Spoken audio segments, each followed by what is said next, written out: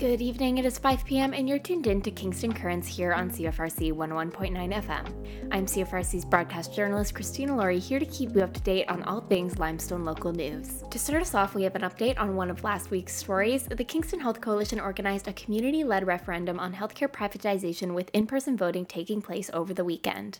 The question posed on the ballot was, do you want our public hospital services to be privatized to for-profit hospitals and clinics? Prior to the referendum, I sat down with co-chair of the Kingston Health Coalition, Ross Sutherland, who discussed some of the goals of this referendum. This is a part of a process. I think what our goal here is, we'd obviously love the government to change their mind and backtrack. I think it's unlikely they will backtrack with what they've done, but we could easily slow them down. And that's very important, because if you keep the number of for-profit clinics relatively small, the damage is similarly relatively small. And then people can, revisit this question in the next provincial election. The federal government is already fining the province because they're allowing these for-profit clinics to sector bill, because they know that these clinics are charging patients to go there when it's illegal. It's illegal under the Canada Health Act. For the full interview with Sutherland, you can head to our podcast network at podcast.cfrc.ca and listen to the previous episode of Kingston Currents posted there. That is episode 2. The results are officially in, and Kingston and area residents voted no to privatizing our public hospitals to for-profit clinics and for-profit hospitals in the referendum last weekend. 10,394 residents voted at 17 polling stations and other advanced polls that were staffed by 119 volunteers. Dozens more local residents helped during the 6-week-long campaign. The combined results were 10,256 votes no to privatization, 138 votes yes, and 10 spoiled ballots. Over 98% of people said no to privatization to for-profit clinics and hospitals. The referendum was organized locally by the Kingston Health Coalition as a part of a province-wide vote organized by the Ontario Health Coalition. There were 1,000 voting stations across Ontario in addition to online voting options. Health Coalition volunteers stood at the corner of Princess and Concession this morning at 10 a.m. to reveal the vote results to the public and thank the people of Kingston for voting. There was also a short public announcement and comments from Joan Jardine, co-chair of the Kingston Health Coalition. Here's a brief clip from the announcement. People love our healthcare system. They know there are solutions. They know that what we need to do is build up what we have. And they're on our side. We ask that the government, all parties, listen to the people. As you can hear, many folks also showed their support by honking as they drove by. Unfortunately, the audio was a bit difficult to hear, but in her presentation, Jardine had to say, "The local results show that our community is united in opposition to the government plans to move work out of our public, nonprofit hospitals into for-profit corporate clinics. Our community understands that there is space in the public system to improve care for patients. There are many innovative ideas, great staff, and wonderful communities and volunteers that can be mobilized to support nonprofit care. The real problems start with a lack of government will, systemic underfunding, and a 30-year push to for-profit corporations to deliver healthcare, while causing significant staff reductions in public systems. Further privatization will only make the problems worse." Kingston and the Islands MPP Ted Hsu officially launched his campaign to become the next leader of the Ontario Liberal Party on Sunday. Hsu, who also represented Kingston as a member of Parliament from 2011 to 2015, was joined by supporters at Portsmouth Olympic Harbour for the announcement. Hsu told the crowd that he will give the Liberal Party a fresh start to earn back the trust of Ontario voters. Hsu worked in science, finance, and sustainable energy, including 10 years in finance and business management with Banque Nationale de Paris and Morgan Stanley before he began his political career. He has traveled Ontario for the last 8 months, visiting Ontarians in 70 ridings. People told him they're being left behind by the current government. Doug Ford's Ontario cannot compete on the world stage. Why? He asked the crowd. We are struggling with cost of living, housing, healthcare, mental health and addictions, elder care, education disruption, labor shortages, debt, and climate change. Hsu said a strong economy is needed to tackle the problems Ontario faces after 5 years of Conservative leadership. But first, the Liberal Party needs to earn back Ontarians' trust. Hsu believes that the party needs to connect and find common ground with voters in every corner of the province, whether they live in rural, urban, or remote ridings, especially during this era of increasing political polarization. An authentic connection with voters, that's how I believe we will give the Liberal Party a fresh start, a Liberal Party more people can trust again, said Hsu. Ted Hsu is one of 7 Ontario Liberal Party MPPs sitting in the Ontario Legislative Assembly. In the 2022 Ontario election, Ted successfully won back his home riding of Kingston and the Islands from the New Democratic Party. He currently holds critic roles for the Liberal caucus in the following areas: energy, mines, natural resources and forestry, and citizenship and multiculturalism. Be sure to tune in to Kingston Currents next week on June 6th at 5 p.m. to hear an interview with MPP Ted Hsu fresh after this announcement. Next up in local news, in mid-May, the Kingston Frontenac and Lennox and Addington Community Drug Strategy Advisory Committee was exploring decriminalization of illicit substances for personal use by conducting local community consultation. Community members were asked to complete an online survey and share their thoughts on decriminalization. The CDSAC has also been hosting focus groups throughout Kingston, connecting specifically with some of those who are most affected by the drug poisoning crisis. While the survey has been completed and we await the initiatives which may arise from the results, I sat down with Sara Tryon, KFL&A's public health promoter, to speak not only about the survey but decriminalization in general and the drug poisoning crisis in Kingston. Here's what Sara had to say. So just to start us off, would you like to introduce yourself and your role with KFL&A? Yeah, sure. So my name's Sara Tryon. I am a program planner here at KFL&A Public Health. I'm a representative on the Community Drug Strategy, which is a group of service providers and stakeholders, as well as people with lived experience in our community that are working together to address issues that people who use substances face. And I'm a representative from that group. I was wondering if you could speak a bit about the Community Drug Strategy from its conception in 2017 to kind of where it is at now. So the Community Drug Strategy came together to look into the opioid crisis that we're facing in the KFL&A community. We have a number of participants on this group. It's a table that includes service providers in addictions and mental health support services, as well as law enforcement, the education community, and as well as people who have lived experience. And together we've addressed a number of things over the years related to substance use and the health effects that people who use substances are experiencing. And, stigma is one of the large topics that we're addressing right now and working towards raising awareness around the stigma that people who use substances face for their substance use. And decriminalization is actually one of the other topics of particular interest to this group that we're working on as well at this time. Thank you for all that background. And now that we have that context, I'd also like to start us off by discussing the current landscape in the KFL&A region. KFL&A has experienced a significant surge in deaths related to opioid use. I was wondering if you could provide us with some statistics and your recent findings there to give us a bit of a clearer picture. So we've seen a number of deaths in our community related to the toxic drug supply and opioid use. And we've actually had 43 deaths related to opioid use in 2020.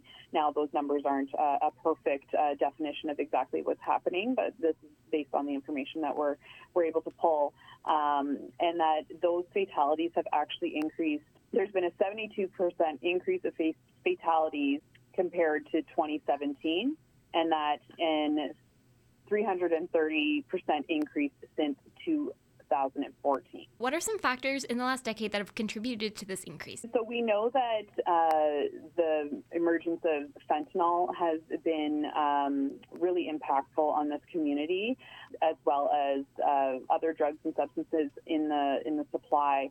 The toxicity of the supply has really been a challenge for people who have experience using substances to know exactly what they're taking and how much to take.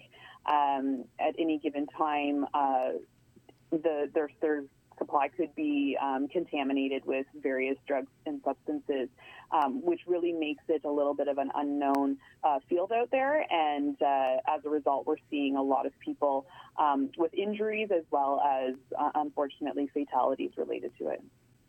Mm-hmm. Are there also some circumstantial factors in the last decade that have contributed to this, like COVID and the current economic downturn we're facing?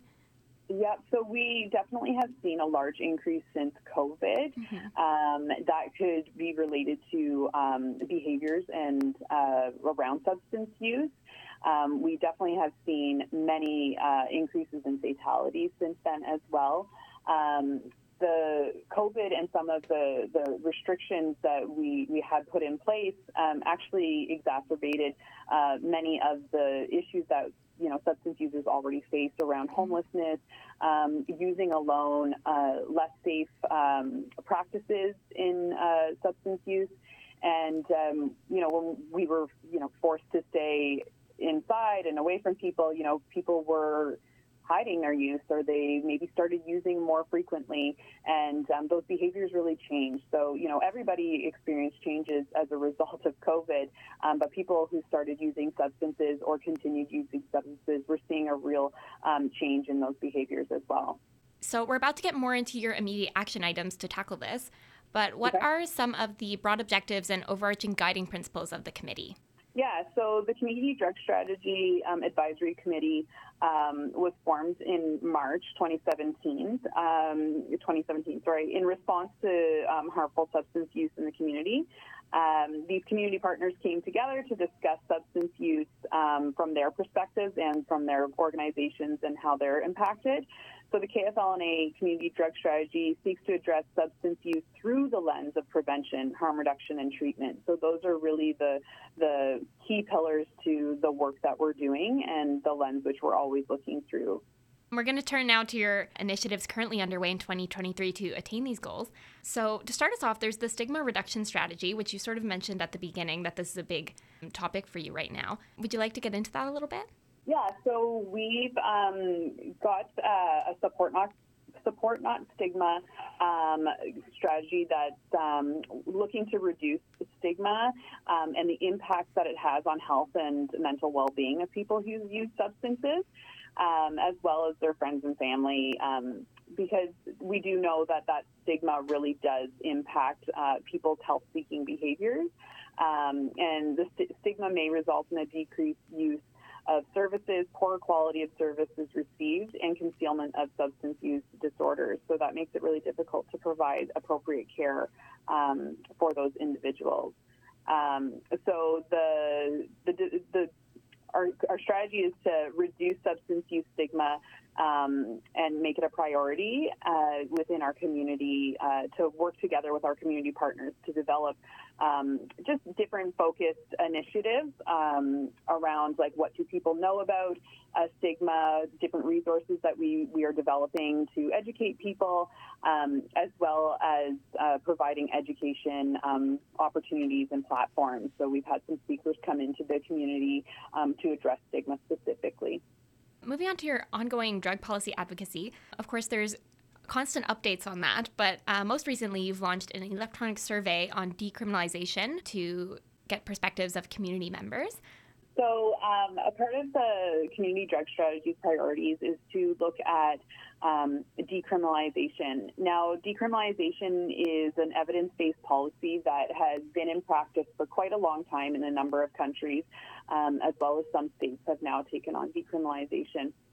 So decriminalization is regarding the law around personal possession. So it's not the same as legalization, and it would mean that somebody that has a substance on them, so whether it be methamphetamine or an opioid, cocaine, that they wouldn't be charged. It also wouldn't be taken from them. But it's not the same as what we saw with cannabis when it was legalized and is now regulated and sold in stores. So we've looked at this policy, and we want to really investigate it in our community. And together we decided a community consultation would be a great first approach to find out what our community members are thinking and feeling, what their concerns are, what their perceived harms are around decriminalization in our community.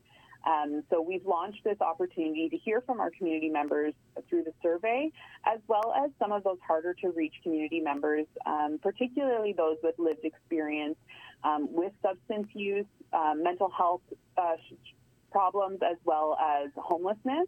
And we are connecting with them directly through focus groups. Thank you for getting into the survey itself. I figured we'd go into a bit of the background of decriminalization and that policy.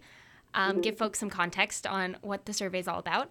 Well, I mean, the current approach doesn't seem to be working. We're not seeing a change in the number of people who are using substances. We're certainly not seeing a positive change in the number of fatalities or health harms that are happening as a result of substance use.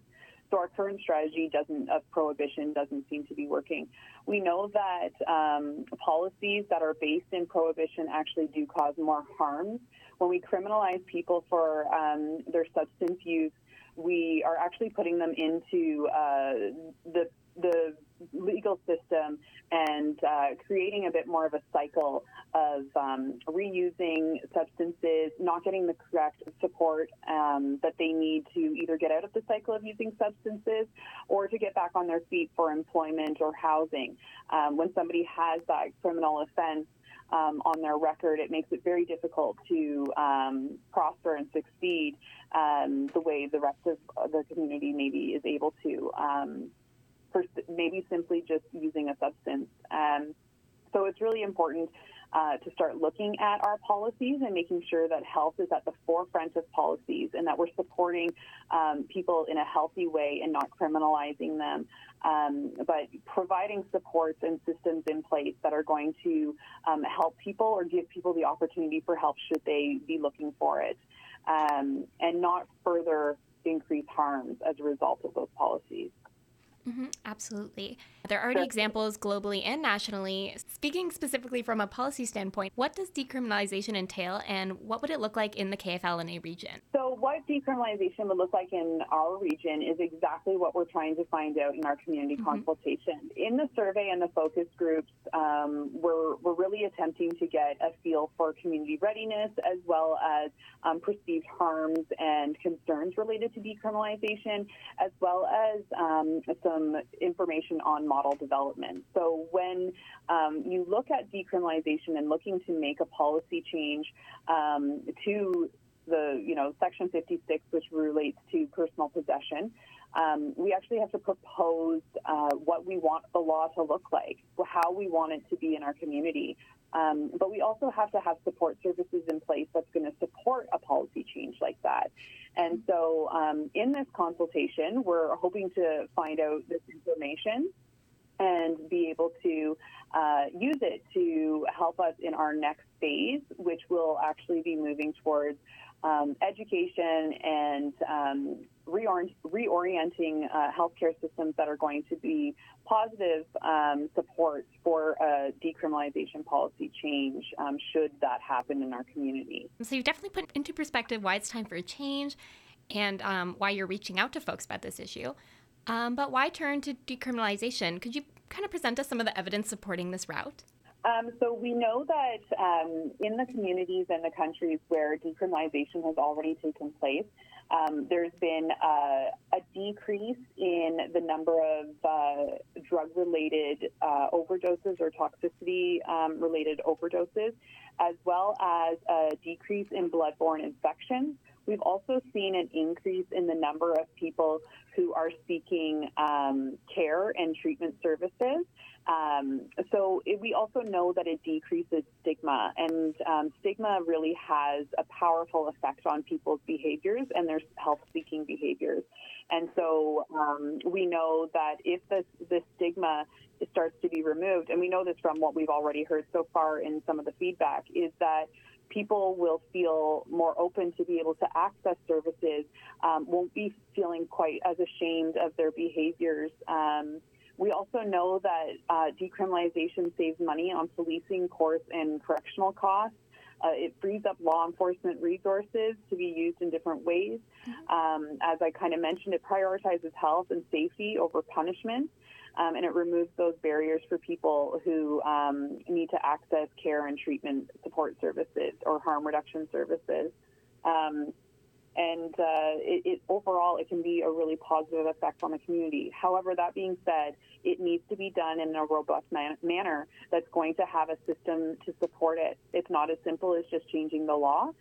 It needs to be in a supportive way, and engaging our community partners and our community members is really critical in making that happen. Definitely. And going off what you mentioned there at the end, what are some other strategies alongside decriminalization that are necessary for health and safety in our community?